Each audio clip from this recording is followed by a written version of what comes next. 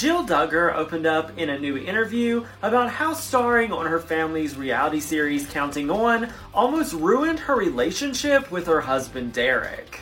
Jill and Derek did an interview with People magazine where they were opening up about their new book, and she said that the show caused a lot of frustration in her relationship from the very beginning.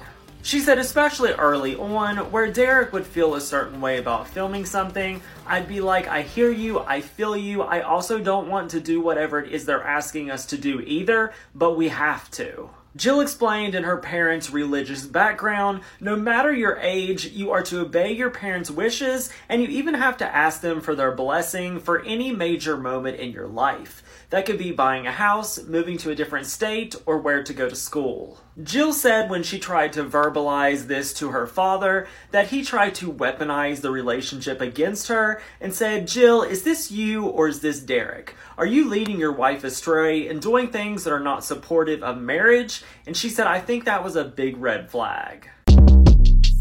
Short Cast Club